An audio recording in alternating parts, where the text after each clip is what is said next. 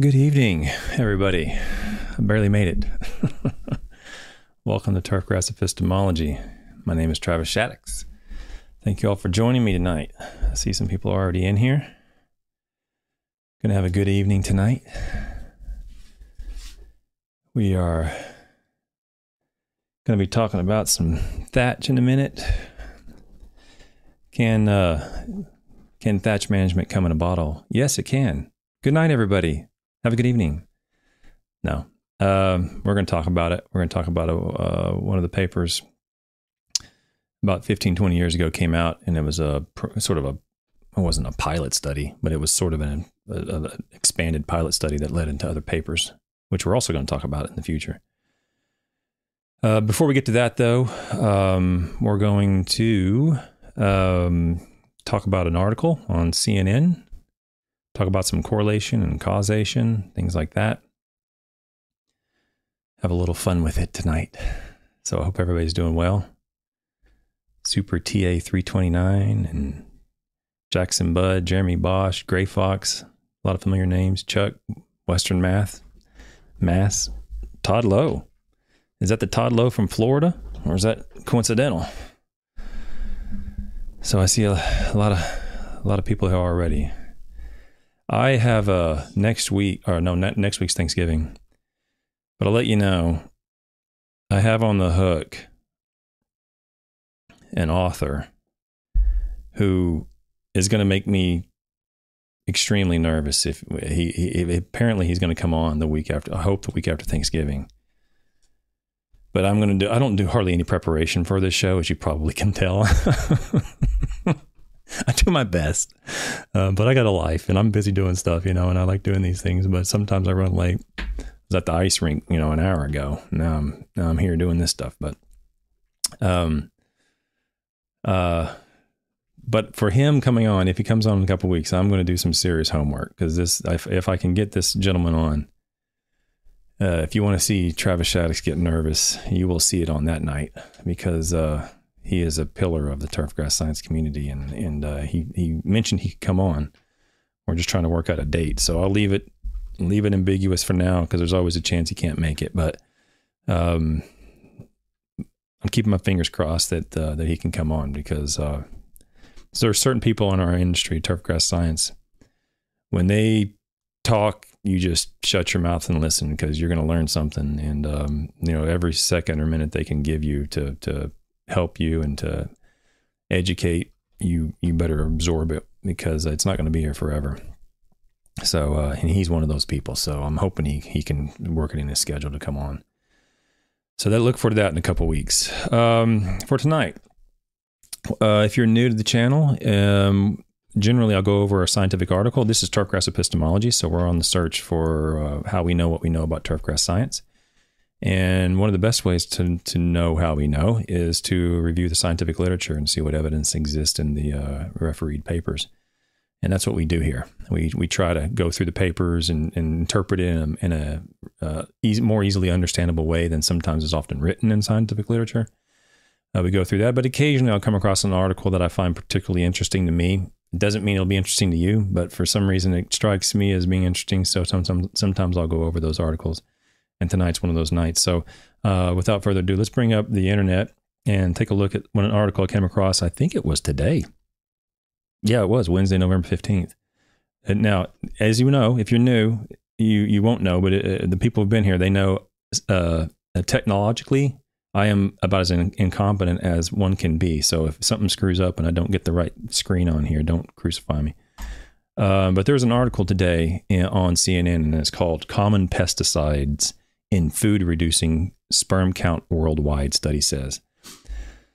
So, pesticides and its influence on human health, as you all know, I've been a human most of my entire life. And if it's influencing human well-being, I would like to know about it. So this topic came up, or I see this title come up, so I read the article. I'm going to read through it pretty quickly here, and then I'm going to use it as an example to explain a potential flaw in reasoning. So let's read through this real quick. Pesticides used in our home gardens and lawns are sprayed on food we eat and sprayed on foods we eat are contributing to a dramatic decline in sperm count among men worldwide, according to a new analysis of studies over the last 50 years. Over the course of 50 years, sperm concentration has fallen about 50% around the world, said senior study author Melissa Perry, dean of the college. Oh, so she is the dean. I looked her up. I didn't realize this article actually identified her as the dean, but I thought she was the dean of at George Mason University in Fairfax, Virginia, and she is. So it says it right here in the article. So she's the dean. What is not known is the culprit, Perry said. While there are likely many more contributing causes, our study demonstrates a strong association between two common insecticides, organophosphates and N-methylcarbamates, and the decline of sperm concentration. I don't know if I need to read through the whole thing necessarily, but it basically the article talks about these particular pesticides being used in agriculture as well as in the building industry. It's used in a variety of different ways. And it talks about, you can read through it. It's on CNN right now. But it basically talks about the exposure of humans to pesticides, even in minute quantities, and the relationship between that and a human health, potential human health issue. In this case, talking about male sperm counts and its a potential influence on fertility in men who want to have children. So I've already had my children. I'm done. But if my son is a male, and I want him to be able to do that, have children, and if he wants to do that, so this interests me. If it's true, I want to know about it, right? And this is epistemology. I want to know, how do they know? My curiosity is, okay, I'm reading this. I don't see anything in here. Nothing I'm going to gain from a periodical like CNN is going to convince me one way or the other. To me, it's a much more curious and I don't know, resistant to just instant information. They say this. Another doctor could come on and say something completely different. But they said it. It could be true. It could not be true. And I want to know about it. So I went to the article, which a lot of people may do. I suspect a lot of people won't do. But when you click on, it says a study published Wednesday on this link, a study published Wednesday in the Journal of Environmental Health Perspectives examined 25 studies around the world on the two chemicals and included 20 studies in the meta-analysis. Those studies looked at 42 different levels of impact among 1,774 men in 21 different study populations. Now, if you remember, the first guest I had was my wife, the dean or the research dean here at UK for the College of Dentistry. And we talked about the hierarchy of evidence, and we differentiated how to prioritize information. And on that podcast, you can go back and look at it. She talked about the meta-analysis studies. So, and whenever we're talking about evidence doesn't start until we publish something. Anything prior to that is the equivalent of opinion. So once we publish it, it goes into the body of evidence. And then above that comes in cohort studies and multi-location studies, longitudinal studies. And you keep going up the pyramid until you get to robust review analysis and meta-analysis of the data. So in this case, this article says clearly 20 studies in the meta-analysis. So from what we've already learned on the channel, that when the word meta-analysis is used in the context of publications, we're talking about a serious publication. It's not something that I just did, with 20 or 30 patients in my lab, or 2 or 3 studies on my lawn or something. This is a fairly robust study. It should be. And so I'm not going to read through the whole thing, but what I did was I clicked on the link. Earlier today, this link didn't work. So I have not had a chance to read through this entire article with much critical thought, because I clicked on it, it didn't come up. I searched the authors, it didn't come up. I searched the title, I could not get it. I could not find it anywhere. And then about 20, 30 minutes before the show started tonight, I clicked on it and it popped up. So the article is online and you can read it. It's called Adult Organophosphate and Carbamate Insecticide Exposure and Sperm Concentration, a Systematic Review and Meta-Analysis of the Epidemiological Evidence. So that's a really great title, and it's free. You can download it for free, and I did download it. And I'm going to briefly show you just a couple things. And so my position on this issue is completely neutral. I don't think it's true, and I don't think it's not true. It convinced me that I want to learn more about it, because I don't want my son to be exposed to any products or any sort of risk that might result in harm to his well-being or him as a human. So I'm interested in it. But just because they said it on CNN or just because they said it on a website doesn't make it true. Even if they published in this literature, it doesn't make it true. But it certainly would be more. I'd be more inclined to be convinced if I'm reading it in a published, refereed paper, based upon how it was written and what they said. Now, I've read it, have not read it, critically yet. I just, scanned through it, and I will say that it's fairly convincing. They did a pretty good job at explaining what they did and the weight of the evidence and the quality of the evidence, the quality of the papers they reviewed, their filtering out process of papers that did not meet their criteria for inclusion.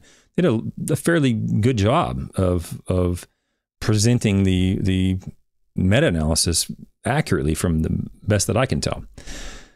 So I'm starting to lean a little bit towards, that might be accurate. There might be something here between the exposure to pesticides and this potential health problem in men. I'm not convinced by a long shot for me, but it certainly is, score one on the side of potential convincing of me. So it definitely, it's a good article is my point. It seems to be pretty solid.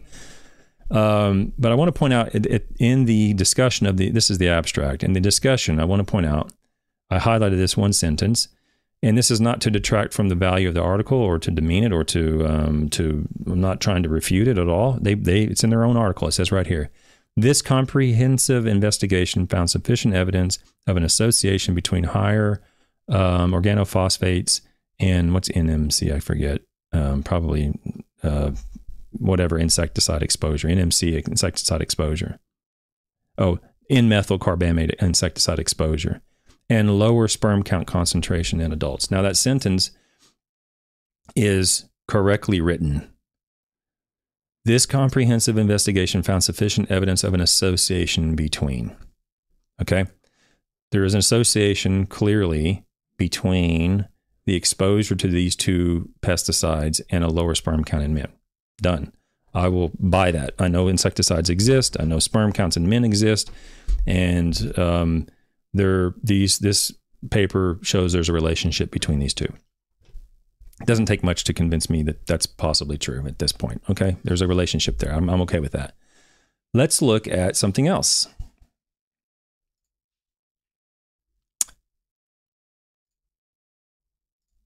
Now, there's an article that was published in 2014 on this periodical called Deaths by Swimming Pool Drowning versus Nicolas Cage Films and Other Spurious Correlations. So this article brings in various other correlations. And I just want to read through a couple of these graphs that I'm showing on screen. For those listening, I'm looking at an article. I'm not going to read it. I'm just going to show these graphs. And they're line graphs. And the first one has years on the x-axis and deaths on the y-axis. And one line says the number of people who died by becoming tangled in their bed sheets. And the next line says total revenue generated by skiing facilities. And these two lines almost exactly correlate with each other, meaning there's an extremely strong correlation between the total revenue generated by skiing facilities and the number of people who died in bed at night by getting tangled in their sheets. Okay, does one cause the other? Clearly not, but there's a correlation. Let's go look at the next one. This one is years on the x-axis again, and I don't know the y-axis, but it looks like money. And money on one y-axis and deaths on the other. The U.S. spending on science, space, and technology is one line, and the line's going up over the years. And the next line is suicides by hanging, strangulation, and suffocation. And they're literally almost identically correlated, meaning the correlation is probably 0.999 or something. So, and by these data, we shouldn't spend any money on science, space, and technology because there's a correlation between that and suicides by hanging, strangulation, and suffocation. Clearly, these two are unrelated, but there is a correlation. Okay. Let's go down to one of my favorite ones because I'm not a Nicolas Cage fan of his movies, but I am a fan of Nicolas Cage as a connoisseur of music. This one has deaths on the y-axis and years on the x-axis, and the one line says the number of people who drowned by falling into swimming pools over the years. And the next line is the number of films Nicolas Cage appeared in. And there's a very good correlation between these two. There's also a very good correlation between the times of the year that people eat ice cream and the times of the year that people die in drowning in swim pools. Is there a cause there? Clearly, there's no cause there. It just so happens that people tend to eat ice cream in the summertime, and people tend to go swim in swim pools in the summertime. Okay, so I'm saying all that just to say this. I'm not saying that this particular article on CNN is being dubious at all. I'm not saying, but I'm also not saying that pesticides cause infertility or low sperm count in men. I'm not saying that, and neither are the authors. The authors of the article aren't saying that either.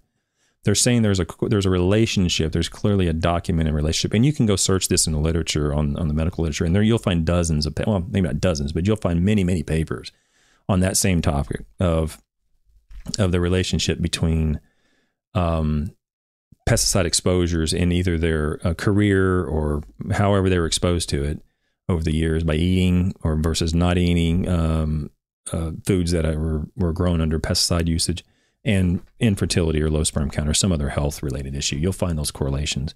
And there very well may be a cause related there. Maybe a source or a reason, there may be indeed pesticides are causing that. That might be true.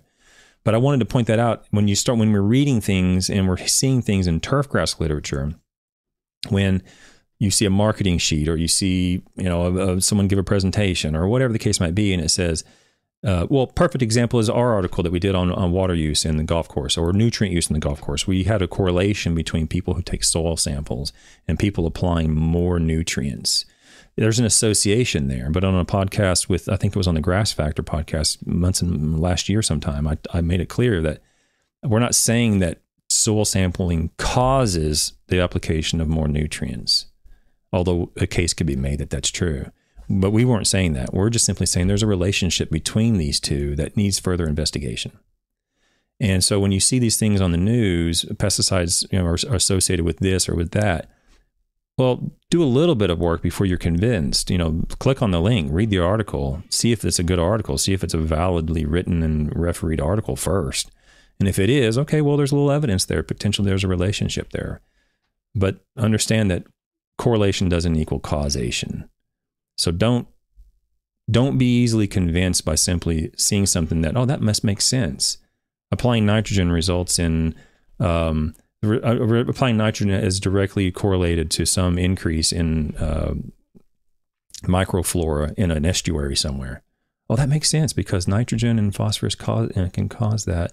But it can, but just because there's a relationship there doesn't mean that that's the cause from turfgrass fertilizer, right? This is what's been going on in Florida for decades, where the elected officials and environmentalists want to make a relation, want to tie a connection between the application of nutrients to fertilizer and these increases in microflora and macroflora in our water bodies. Meanwhile, the evidence coming out now seems like it's actually pointing more towards septic systems, potentially being the source or the major source of these issues, right?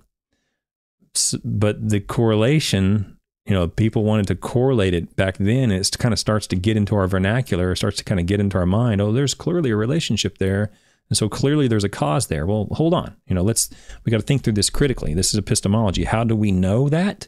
We don't know that, right? The way in which we become convinced one way or the other is to review the refereed literature, not some marketing sheet on an environmentalist website somewhere. Or the reverse could be true. A marketing sheet on a manufacturer or distributor's website about some product. I mean, I'm not saying environmentalists are bad. I mean, I consider myself an environmentalist, but at the same time, we got to look at, the evidence, not just what's presented in a periodical as evidence. Or they're trying to convince you of something. Don't be convinced until you see a little bit more evidence, and that comes from refereed papers in most cases. Okay? All right. That's it about that. Let's get into the article, because this article is an article on one of my least favorite topics, which is thatch. Oh man, somebody brought up Thatch a couple of months ago. What was it? I can't remember who it was. Who was it? Was it? I don't know if it was Turf Therapy or Cam. I can't remember who brought it up, but I was like, okay, I'll go over it. But man, I do not want to go over this Thatch stuff. It is so boring to me. But I'm doing it for you guys, okay? I know it's important to you. It's just that this doesn't really tickle my fancy. But we'll get through it. We still got several more weeks. Just to give you an idea, I'm only going to go over this paper and then one tomorrow, and I have 2 next week for Thanksgiving week. I'm going to be off on Wednesday and Thursday for Thanksgiving, and then I got 4 the following week. Okay, so that's 7 more papers, right, on Thatch, the one topic that I do not want to cover. Okay, but I'm doing it. Having said that, there's another 25 refereed papers in my Thatch folder on my computer. Okay, so there's somebody who was really dedicated to Thatch. Maybe we can get them to come on as like a guest host for the week or something and just knock them all out, because I can't do them all. Okay, I could sit here and talk about nitrogen and phosphorus for 45 papers, but Thatch is not my best topic. So, but I'll get through it. So we got another 2 or 3 weeks. And we'll move on to another topic. On that note, before I get started on this article, on that note, I noticed I had a meeting today with. Oh, by the way, I had a meeting on a consultation that I do, and if you're interested in having a one-on-one with me, I always forget to mention this verbally because some people are listening, they're not watching. If you want to have a one-on-one consultation with me about your soil or your nutritional programs or whatever it might be in turfgrass, you can go to calendly.com/Travis Shaddix, and you can see my calendar. You can set up a time. Anything that I put on my calendar, it automatically blocks out that, so you won't see. It won't be available to you. So any time that you see on calendly.com/Travis Shaddix is a time that I'm available, and you can sign up and follow the instructions. And it'll automatically put it on my calendar, and we can meet and we can go over whatever program you want to go to. The reason I'm saying that is because the day I had one, and the gentleman was talking about, he was asking about fertilizer and so forth, and part of his fertilizer program was iron. And he's saying, well, do I need this iron in there? And I noticed on the Grass Factor episode, I don't know, they posted it today or yesterday, I can't remember. They were talking about iron. And so and that's one of my little areas that I enjoy talking about. So, so Matt, Ryan, and Ray today, I don't know when it was posted, but I noticed that today on their website, on their podcast, they were talking about it. So, and they talked about one of my articles that I wrote. And so, and they did a good job of covering it. They covered it very, very accurately. So thank you for doing that, guys. I don't think there's anybody watching me that doesn't watch them. But if you're watching this and you don't know who the Grass Factor is, you can check them out. They're on a couple days a week. You can go over and subscribe to their channel as well. They're a little bit more animated than I am, but who isn't really? So anyway, the next topic will be iron, because people are starting to think about next year's fertilizer blends and how they're going to make them up and blend them up. And in those blends, oftentimes, is a component of iron. And the evidence is extremely clear on this topic. It is very, very convincing evidence about what you should and should not do in relation to the inclusion or exclusion of certain iron sources in granular fertilizer versus foliar fertilizer. So we got another 2 or 3 weeks on Thatch. And then we're going to jump into iron, and I'll stay on iron until Christmas probably. So for 2 or 3 weeks, I'll be on iron. Okay. So look forward to that in a couple of weeks or so. All right. Now let's get into the article. The article today that I'm going to be going over is this one. It's called Use of Fungal Lacase to Facilitate Biodethatching, a New Approach. Now, if you're anywhere in the universe of turfgrass management, you've come across some sort of bugs in a jug product that claims to be able to control thatch. I've seen it for my entire career, basically 20, 25 years. Someone's got a bugs in a jug, or someone's got potassium humate, or someone's got something in a bottle somewhere that they claim will reduce thatch. In reality, there are actually 2 products that will do this. Okay. But when I say 2 products, I mean 2 active ingredients that have consistently over more than one location and more than one turf grass shown a beneficial impact on that either thatch development or just complete reduction of thatch altogether. Okay. This was published in 2012. Oh man, I hope I got the right paper. Did I get? Yeah, this is, hang on a second. Let me go back to me. I want to make sure that I get the right paper here, because I want to do these in order. This group out of Georgia, I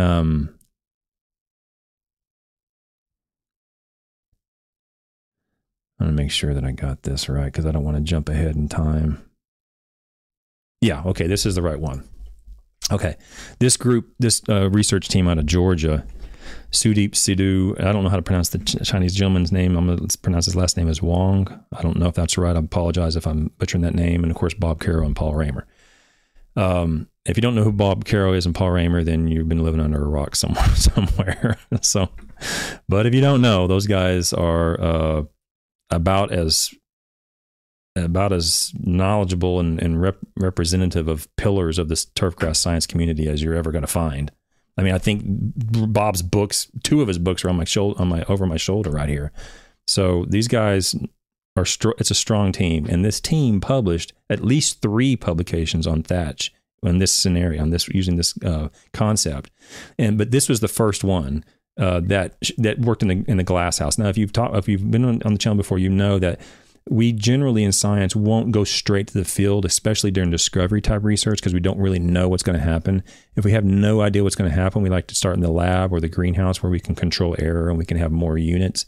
And then kind of once we kind of figure out what's going on, we can move it to the field with those rates and products that kind of we saw some effect. And then we can kind of see what happens in the field. That's what the 2 most current papers they published show. This is the first paper in the glass house. I'm going to go over all 3 papers, but this first paper in the glass house was really like, something's going on here. You know, we need to investigate this further. And so I wanted to go over this paper first. Okay, so here we go. This was published in Hort Science in 2012. It's free, open access. You can go get this right now while I'm talking. It doesn't cost you a nickel. Okay, so as we go through here, you're going to see some whited out spots. That's just for me to, as you can tell, I meander through my verbs, my language sometimes, just to kind of keep me on focus so I can get through this in a reasonable time. It's not anything blocked off intentionally, just because I didn't think it was particularly crucial to the conversation tonight. All right, the formation of thatch and mat layers is one of the major problems in management of modern turfgrass golf greens.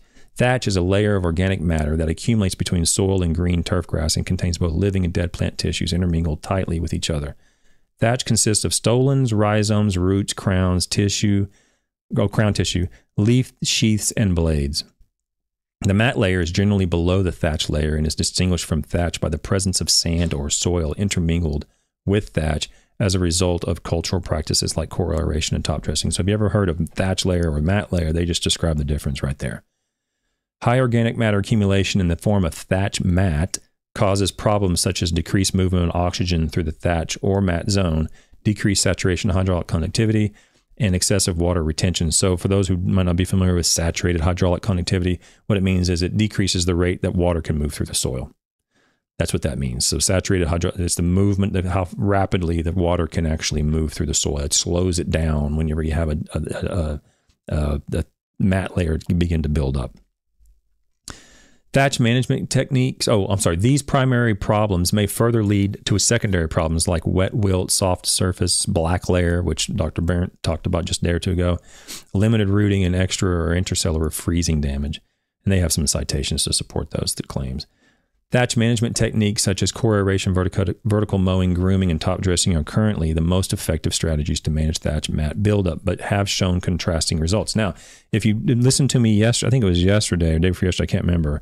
I talked about this is my opinion based upon my knowledge of literature. Thatch management is not like nitrogen management. It's not like cutting height management or something like that, where if you have a study in Orlando on 419 Bermuda, and you say, that the cutting height should be at 500, or it should be at half an inch for this fairway, and you can move it up to an inch in the first cut or whatever.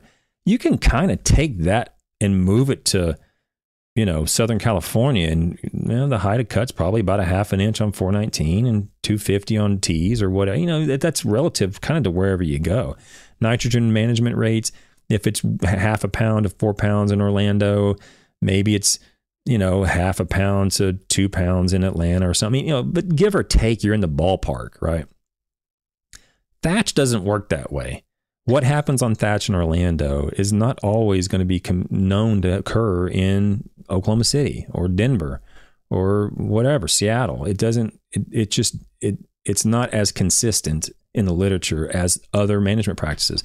And that's what he says right here, but have shown contrasting results. Okay. And I agree with that. It's just not consistent enough for me to say, yes, you should do this and you're going to see this happen. Okay, and he makes that very clear. The vertical mowing and core aeration and all these things do work. This are the most common strategies, but the results they're not always beneficial. The odds are good that that's the best method to use, but I can't guarantee it's going to work for you. Then the literature supports that. Several non-destructive thatch control studies using glucose cellulase solution and commercial inocula containing various microorganisms were ineffective in reducing the amount of thatch. And he quotes Burt's paper and the Murdoch-Barr 76 paper and the Ledebauer 70. We covered the 67 paper already. This McCarty, this isn't a paper. This is his book. I don't like it when authors do that. No offense to the authors here. This is just his book, McCarty's 2005 turfgrass management book. It's not an article, but it is what it is. I went to look for it and I didn't see that. McCarty does have many papers, and several of them are on thatch, and which we will go over. He has an article on thatch that includes a product that the other articles don't include that is a benefit. So we will go over one of Burt's papers. Anyway, so they're just saying that non-destructive control measures have not really shown, they've been ineffective in the past. Okay, so the cultural management practices work, but sometimes it's not always consistent. The non-destructive methods, bugs in the jug and all these other things, we've looked at those and they're ineffective. They haven't really shown much benefit at all. Okay, so where do we go?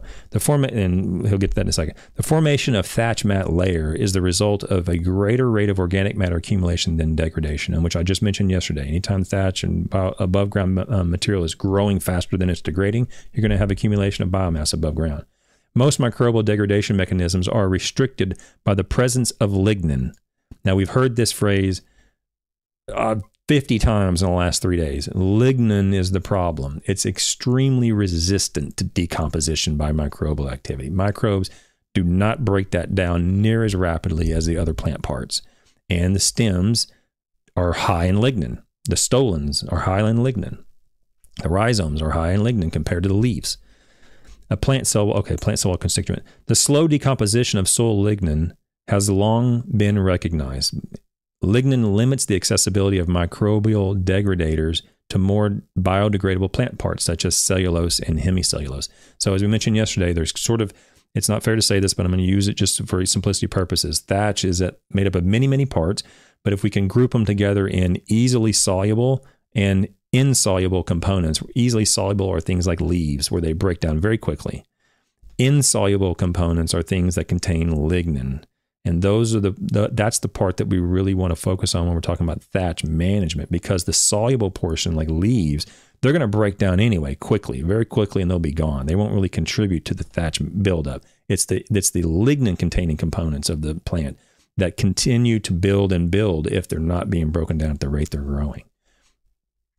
Natural degradation of lignin occurs in the environment by certain white rot fungi, which solubilizes and mineralizes lignin with the help of lignolytic enzymes. So they're saying that this fungus exudes an enzyme, basically, or contains an enzyme that helps break down lignin, okay, naturally. In addition to that, the presence of naturally occurring, I can't say this word, guaiacol.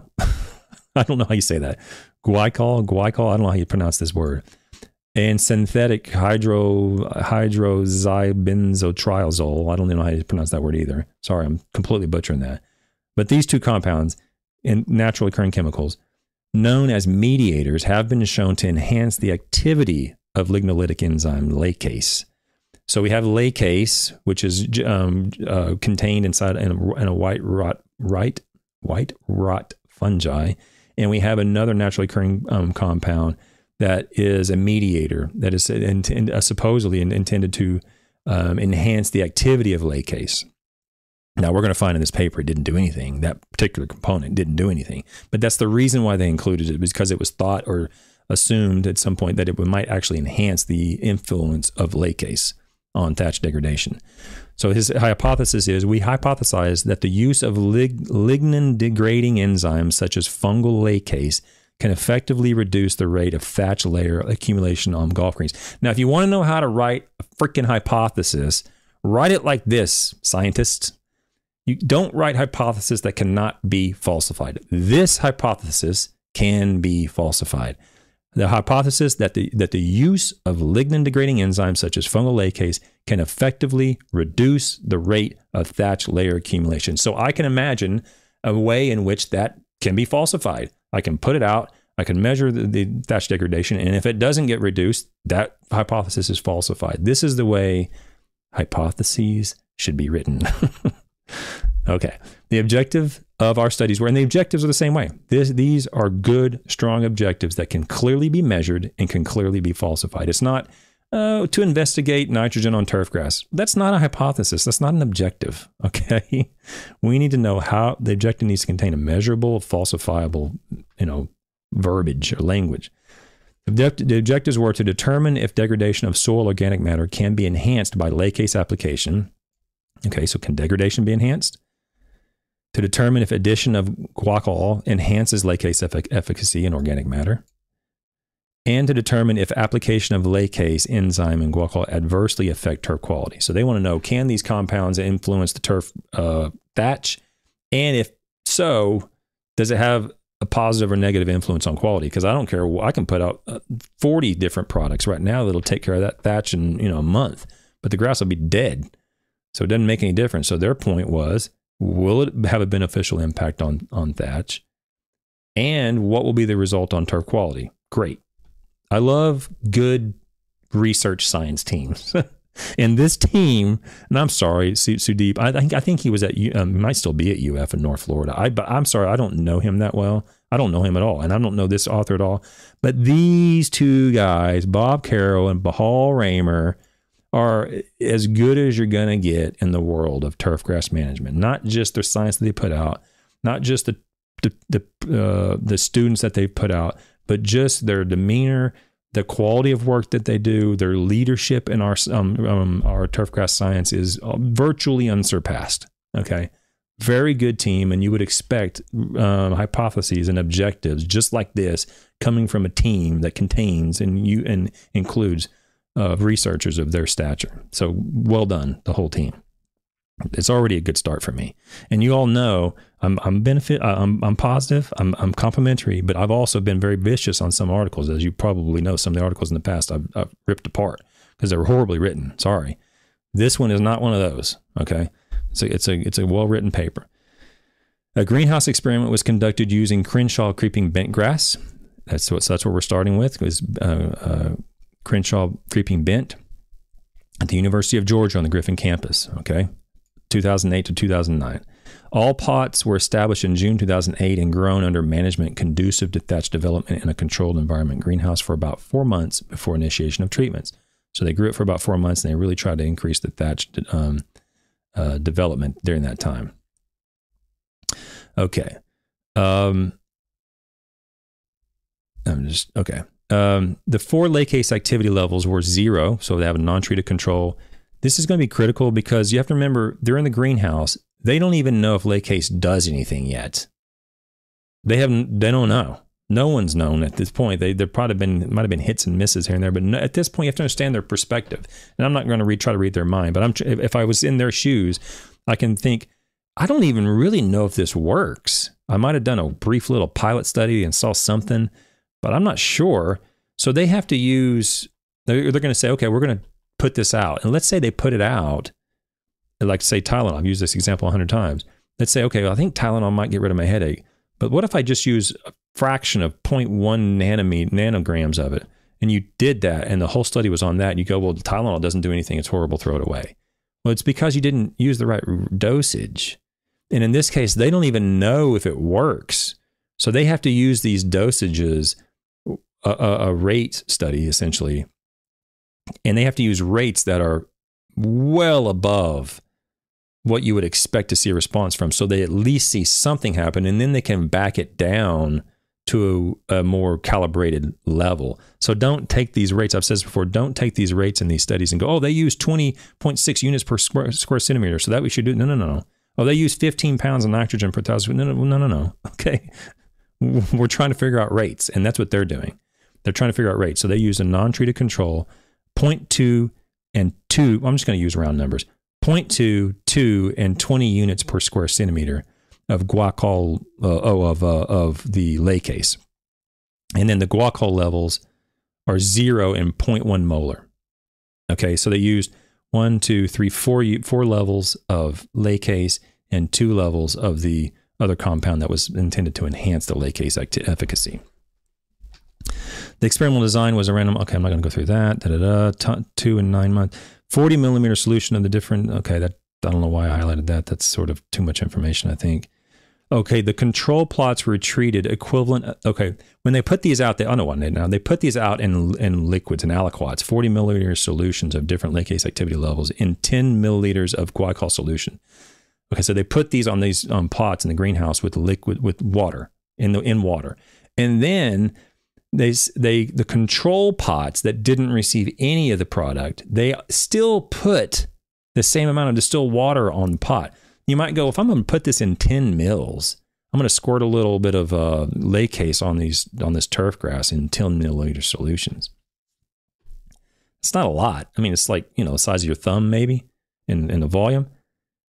Why do I even need to bother putting that on the non-treated control pot? That's no big deal.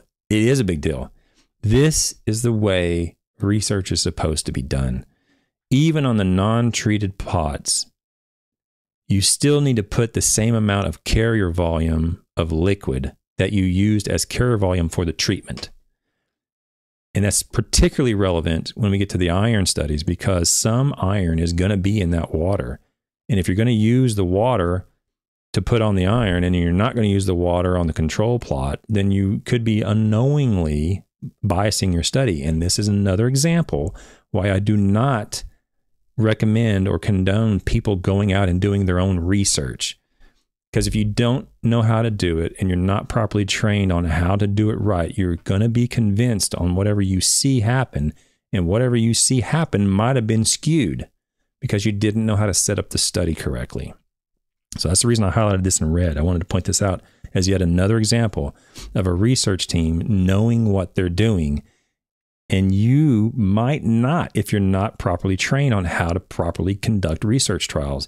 Now, the last thing I want you to do is go out and do it wrong and then be more convinced that your findings are correct, because then it's even more difficult to change your mind back. Meanwhile, if you'd have done it correctly, the results might have been different. Okay, so just be mindful of that when you want to go out and do your own research. You got to be very careful to set it up correctly. Okay, the lay case enzyme from this particular organism, I cannot say that word, white rot fungus, it's hard to say, was purchased from Sigma Aldrich. This is a company that sells chemicals for in the world of science. Okay, so they bought the lay case from a well-established company that provides a very pure product. Measurements. Okay, effectiveness of treatments was determined by measuring organic matter, and then you're going to see OM, organic matter, for a depth of this. Organic layer thickness will be designated as OL. So when you see OL, it's organic layer thickness. And then you're going to see extractive free acid soluble lignin. So soluble lignin is going to be L sub S, and insoluble lignin is going to be L sub I. That's going to be, you're going to see that on the next couple tables. Total lignin was obtained by addition of these two soluble and insoluble. After 9 months of treatment application, some additional variables were measured. The organic layer thickness, OL, was subdivided into Thatch layer thickness, so OL sub T, and mat layer thickness, OL sub M. It gets a little complicated here, but whereas organic matter was subdivided into 0 to 2.5, so 0 to 1 inch and 1 to 2 inch depths to more accurately reflect the effectiveness of lay case on Thatch and mat layer. So in other words, they started it and they decided later to go ahead and split it up a little bit and get a little bit more precise or more fine-tuned on what they're actually finding. And then saturated hydraulic conductivity, which is a movement of water through the soil, was also measured after 9 months. What's the okay? So the organic layer of the thatch, and the organic layer of the mat were measured from 7 different locations around the edge of the plant root mass. So remember yesterday, I think it was yesterday, Dr. Brent talked about measuring the thatch around with a caliper. I talked about that on my thatch paper. We talked about different ways of measuring thatch. You measure it with a caliper around there and you get the average of the measurements around the thatch. That's what they did in terms of measuring the thickness of the thatch. So very proper method. Turf quality. Turf quality was measured biweekly. Visual turf quality ratings were rated on the basis of, so somebody the other day asked me about how do you measure turf, what goes into turf quality? Why is it, it's subjective, but it's so subjective, It is subjective, but there still is a structure to our madness, and we do follow a criteria. And here they kind of define that a little clearer than other papers have. Visual turf quality ratings were rated on the basis of color, shoot density, and uniformity. So those 3 factors were included in their quality rating. On a numeric scale where 1 equals no live turf and 9 equals ideal dark green uniform turf. And then they also measure grass index color with an instrument, objective measurement of the using the instrument. Okay, let's get to the results. Okay, so real quick, so just back up. They have putting green grass in Georgia. They're applying a enzyme called lacase with another component that is supposed to enhance the activity of lacase. They're applying it at 4 different rates, and they want to measure the influence on thatch thickness, organic matter, turf quality. It's pretty straightforward. In the results, we observed an overall increase in organic matter from the 0 to 2 inch depth and the organic layer thickness in all treatments between the 2 sampling dates. So the organic matter percentage and the organic matter depth went up on all treatments. In other words, it got thicker. However, accumulation of organic matter in the 0 to 2 inch depth and the organic layer thickness was significantly lower in treatments containing lacase when compared with the control. I'm going to show you this in a minute. What it's saying is all of them went up. The thicknesses went up with all treatments. The thatch got thicker with all treatments. It just didn't get as thick or as dense or with organic matter with the lacase as opposed to not including the lacase. So in other words, the lacase slowed the accumulation of the thatch. Okay. When compared with the control, the rate of accumulation of organic matter, I'm not going to read this because it's going to get a little complicated, but I want you to know where the results are because I'm going to show you. But the rate of accumulation of organic matter 0 to 2 inches was reduced from 15. I'm not even going to read that because it's going to get confusing. I'm going to show it to you in a table. Okay. I'm going to show you these results. I'm going to show you exactly what they're talking about here in the table. But if you want to know where to read it, it's in this paragraph. Okay, and I'm going to show you the table in just a second. That was in table 2, I think it was. Table 2 right here. Okay, and then I'm going to go to table 3 as well. Compared with the control, treatments with 20 units of per square centimeter of lacase without this guaiacol for 2 months significantly lowered the soluble lignin by this unit and the insoluble lignin by that unit, and the total lignin by this unit. So the highest rate of lacase reduced the lignin content, both the soluble and insoluble content. Okay, let's get to table 2. So what he's talking about in table 2, okay, I'm not going to be able to increase this anymore. It's going to go off the screen, is the organic layer thickness and the organic matter percentage in the top 2 inches after 2 and 9 months of different treatment applied to creeping bentgrass. So what he's saying here, I'm going to try to describe this for those listening who aren't watching, is that at 2 months with nothing being applied, the organic layer thickness was 48 millimeters. At 9 months, it was 69 millimeters. So it went up. Okay. And you're going to see all of these values went up, whether they used whatever treatment, the 0.2 lacase, the 2 lacase with the guaiacol, the 2 lacase without the guaiacol, 20, all of these went from 47, 45, 47. All of them go up to 68, 67, 67, 63. The thatch got thicker on all treatments. But when you look at the increase from 48 to 69 is whatever that is, 20. Let's call it 20. So let's call this increase 20. Maybe they should have put a column here that had the increase or decrease. Let's call this increase 20. Correct me in the thing if I'm wrong here. Whereas when they applied only 0.2, the increase was 22 or something like that. Okay, 22. So it went from 45 to 65, let's say 67. Not much happened there. But look what happens when they applied 2. They went from 0.2 lay case to 2 lay case per square centimeter. It went from 48 to 59, so 11. And you'll see here that this letter here is an A, and this letter here is a B and C and a C and a D. So this is where they started to differentiate in the accumulation of thatch. I'm gonna get that off here because it started looking weird. But that's this 2 number is sort of the magic zone where they found actually had a beneficial impact on the rate of accumulation. Okay, the rate of thickness. So it still got thicker. It just didn't get as thick. So it's having an effect. It's not going down. The thatch thickness it's not getting thinner. It's still growing. It's just not growing near at the same rate. At the 2, using this rate here, the 2, whatever that was, I can't remember the unit there. Okay. When you look at the organic matter, it's essentially the same thing, where the rate of increase with nothing went from 33 to 49, which is whatever that is, 16. And with the 2 units of lay case, it went from 32 to 41, which is 9. So it went from 16 to 9, the rate of increase. So it reduced that quite a bit. Okay. Whereas you look at all these in the middle here, the rate of reduction wasn't much at all.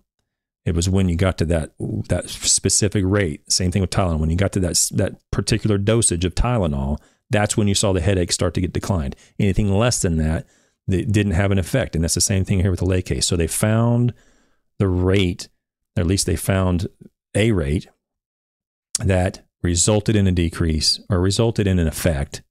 And that was this 2.06 per square centimeter of lay case. Okay. So you'll still see an increase in thatch. It just won't be near as much. So let's look what happened with table 3, where you're talking about the lignin. Now with the lignin, it's a little bit, they talked about the 20 units. So it wasn't the 2 that showed a reduction in the rate of growth of thatch. It was the 20 that showed a reduction in the lignin content. So you still had to get the concentration or the amount on the ground much higher in order to get the effect on the lignin. Okay. And so you'll see that right here where you see the acid soluble lignins. Well, you do see an influence right here with this one, but you do see just the 20 where you start to see the D's separate from the A's and the B's and the C's right here. Okay. That's when you really start to see the reduction at the 2 months. And even here, this is clearer here. See these little A's from the non-treated to the 0.2 to the 2, all these little A's are the same. And it's right here where the reduction in acid insoluble lignin really is statistically and even biologically significant. So you had to get that rate much higher to see an effect on the lignin. And the same thing as occurs here, where you see A's and B's on the non-treated, on the total lignin at 2 months, it was A's and B's. And it wasn't until you got to the unit of 20 units per square centimeter where you saw it affect the total lignin content. So it's still having an effect on the total lignin content. You just got to get the concentration much higher. Okay. Okay. So that's a good thing. They've discovered in the greenhouse that an application of 2 units per square centimeter had an influence on the rate of thatch production. It lowered the rate of growth. And the application of 20 actually had an impact on the lignin. The 2 didn't have much of an impact on the lignin, but the 20 did have an impact on lignin. But one way or the other, they've documented that this compound, lay case, is having a beneficial impact on thatch thickness, thatch mass, the organic matter, and the lignin. Okay. Let's see what happened on the turf quality. No significant difference in visual quality ratings were observed among the treatments, except for the data collected after 38 weeks from the 2 units per square centimeter of the lay case, which exhibited a slight but significant reduction in turf quality when compared to the control. So all they're talking about is this right here. Okay, so right here on the week 38, they showed a slight reduction from 8.5 to 8.1. So they showed an A versus a B. So the quality went from an 8.5 to an 8.1. Now, I've been doing this for a long, long time, okay? I would bet that 45 times out of 50, I would not be able to tell the difference between an 8.5 and an 8.1 on a turf. I was out there looking at turf, and you asked me which one's an 8.1 and an 8.5. I bet I would get it wrong 90% of the time. I couldn't tell the difference. I wouldn't know. You would just be a shot in the dark. I mean, it would be a flip of the coin. In other words, even when the lay case had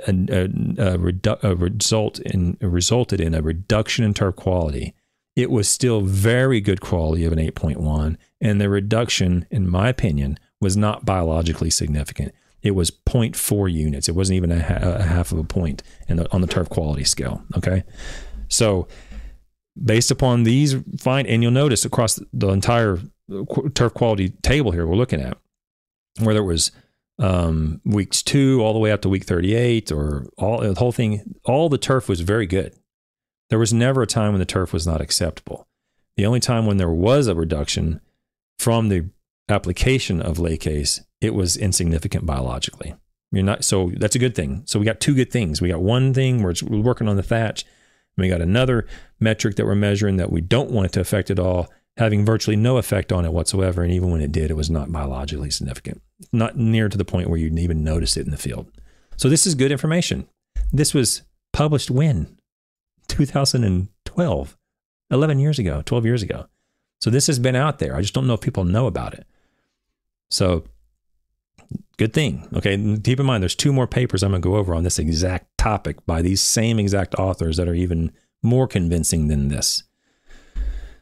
Figure 1, I just wanted to point out that on figure 1, we're talking about thatch, the organic layer thatch and the mat thickness, and they're talking about thickness on I'm looking at a figure here. I can zoom in on this, guys, if you haven't, it doesn't show up. The thatch thickness is very similar to what we talked about just there in the table, but we have the enzymatic treatments on the x-axis, and on the y-axis you have the thickness of the thatch. And we show the organic layer mat and the organic layer thatch, and nothing affected the mat. You'll see all these are A's. And then nothing affected the thatch from the control to the 0 to the 0.2, until you get to the 2 units per square centimeter. Right here's where the thatch turns from an A to a B. Okay, so again, more evidence that there is an impact on the thatch thickness. This was the thickness of the thatch, but not on the mat per se, but on the thickness of the thatch. That 2 units per square centimeter seems to be having the impact that we're wanting to have. And the same thing happens on, I can't get it on the screen, I'll have to zoom this out. The same thing happens over here on the mass, where you're talking about milligrams per gram. This is the organic matter also, so it's percentage. So the organic matter percentage from in the top 2 inches, the top 1 inch and the 1 to 2 inch depths, you'll see the 2 units per square centimeter is where you see the reduction in the organic matter in the top 1 inch, where all these are A's, and then here's where you see the B's start to come up. Here's where you see a reduction. Okay, when the lay case gets from a lower concentration to the higher concentration of 2 units per square centimeter. So very well done. I'm going to move a little more quick this last part here, because basically it just says the same thing.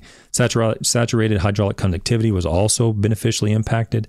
This graph here that we're looking at shows really no impact at all with the control, with 0.2 units. But when you get to the 2 units, you start to see the saturated hydraulic conductivity go from about 6 or 7 from non-treated to about 11 centimeters per hour. So you're looking at doubling the saturated hydraulic conductivity with 2 units of the lay case. And then when you add this guaiacol, you really see it shoot up to 25, 30 units, or centimeters per hour. Sorry. I'm not sure exactly what happened there, but there shows a beneficial impact of the guaiacol in that regard. But I think it's the only time that this other component had any benefit or any effect at all on the components that they measured. This is all just basically what I just said. I'm not going to go through it again. So the lowest level of lay case proved to be ineffective treatment even after 9 months. So the lowest unit of lay case didn't do anything. If that's all they had chosen, they would say, hey, lay case doesn't do anything. They shelve it. Well, They used 2 or 3 units, 2 or 3 concentrations above that, and found out indeed there was a concentration that did affect it. Lay case application had only a minor influence on turfgrass quality, which is what I just showed in the turfgrass quality table. Treatment duration. If lay case was effective in enhancing organic matter degradation, it would seem reasonable to expect that effects would become more apparent over time. Samples were analyzed after 2 and 9 months of treatment application. Lay case activity levels of 0.2 and 2 units per square centimeter area were continued for 9 months. It was observed that treatment duration and the interaction of treatment duration with lay case treatments had a significant effect on organic matter in the top 2 inches. Okay, so it's having an effect that we would deem to be useful for us as turfgrass managers. And the last part here in the conclusions, that's all I'm going to go over. And then the last part of the conclusions is several non-destructive studies in the past using different treatments like sugars, which we're going to go into. There is actually a sugar. I don't know how. I wish I'd get the author on here and explain it to me, because you're adding carbon to a high carbon to nitrogen environment, but whatever. There's a treatment like sugars, mixtures of sugars and microbial inocula, and some enzymes like cellulase proved to be ineffective. So several non-destructive studies have shown these are not effective. Since this was published, there's another publication that included a sugar that did show statistically significant influence using a type of sugar. So I want to make sure that's clear, that when this was written, that hadn't been published yet. I'll get to that paper. I can't promise I'm going to be able to accurately explain it, but I will read it. Most of these studies intended to increase microbial populations to degrade organic matter.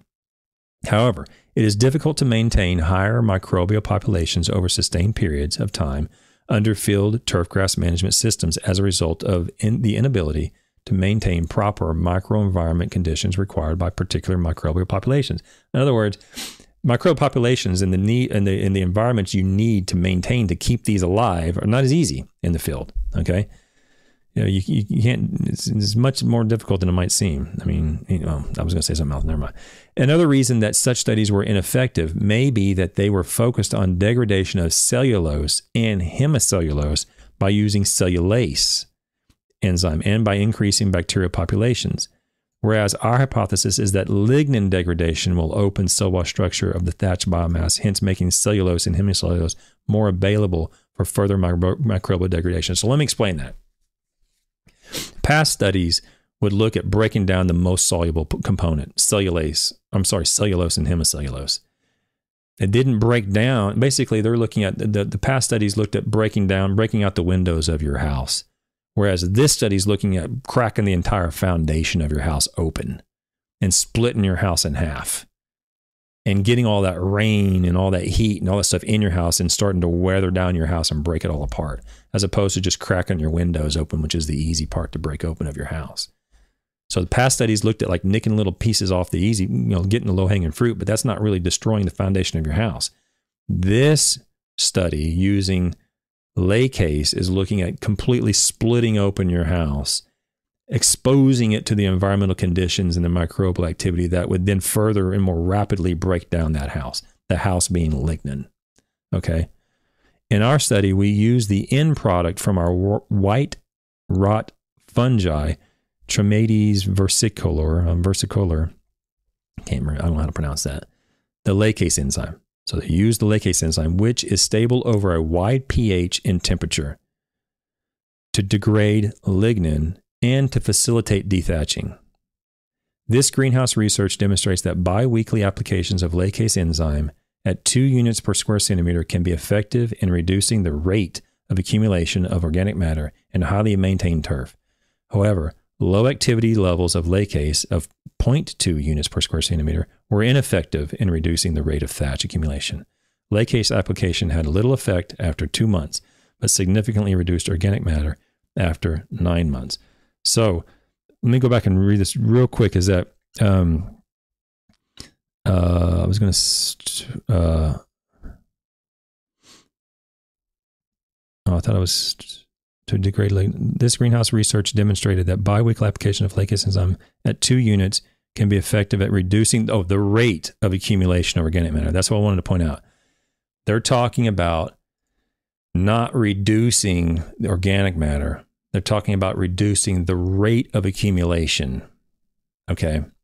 Now, in a future paper, which I'll probably get to next week or the week after, no, next week's Thanksgiving, the week after Thanksgiving or thereabouts, has actually, if I remember correctly, I haven't read that paper in a year or two, but if I remember correctly, it actually does have some evidence that shows it actually does reduce some of the organic matter, not just the rate of accumulation.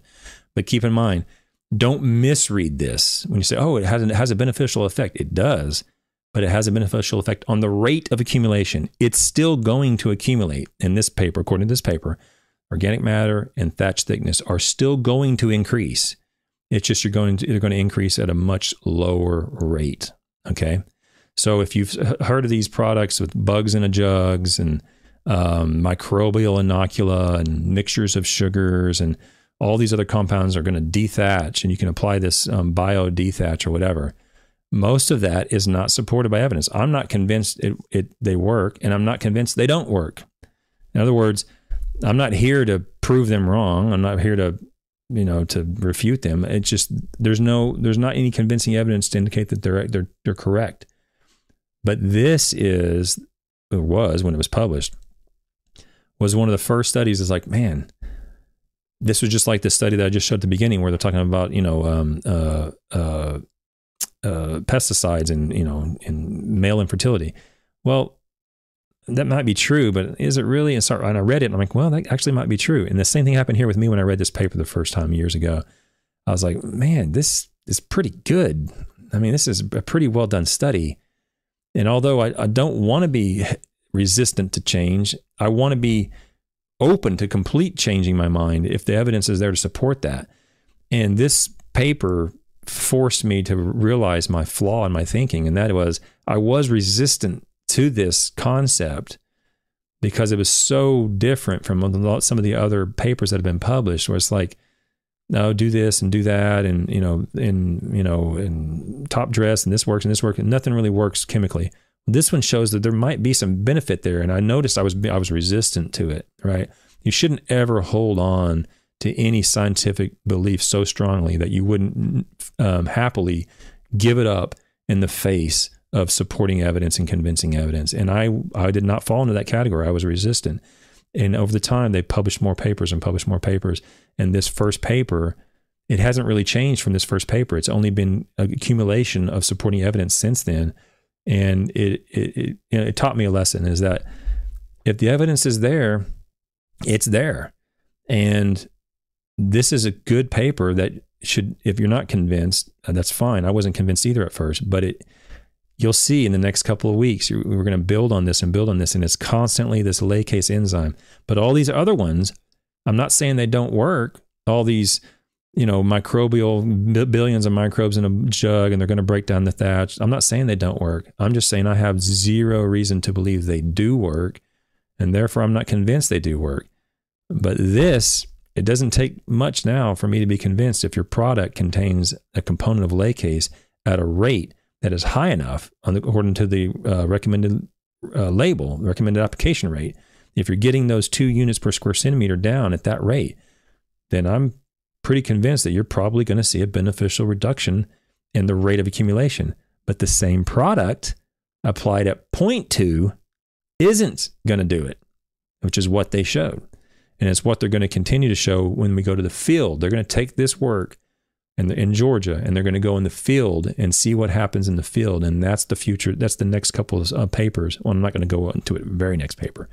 But in the next couple of weeks, I'm going to cover those 2 papers that continue to build my confidence, and hopefully maybe build your confidence that this product might actually have some benefit and some value in turfgrass management when it comes to thatch control. Okay.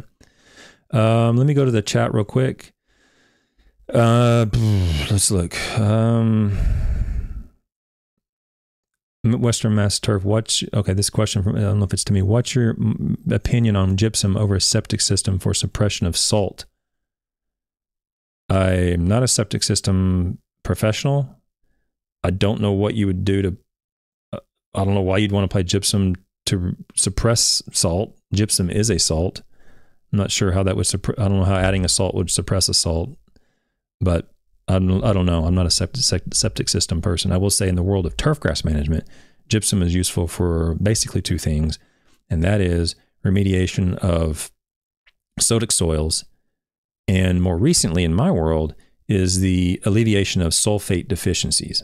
It will have a beneficial, you'll see a beneficial response in turf grass in locations where the turf grass is unacceptable as a result of a reduction in sulfate.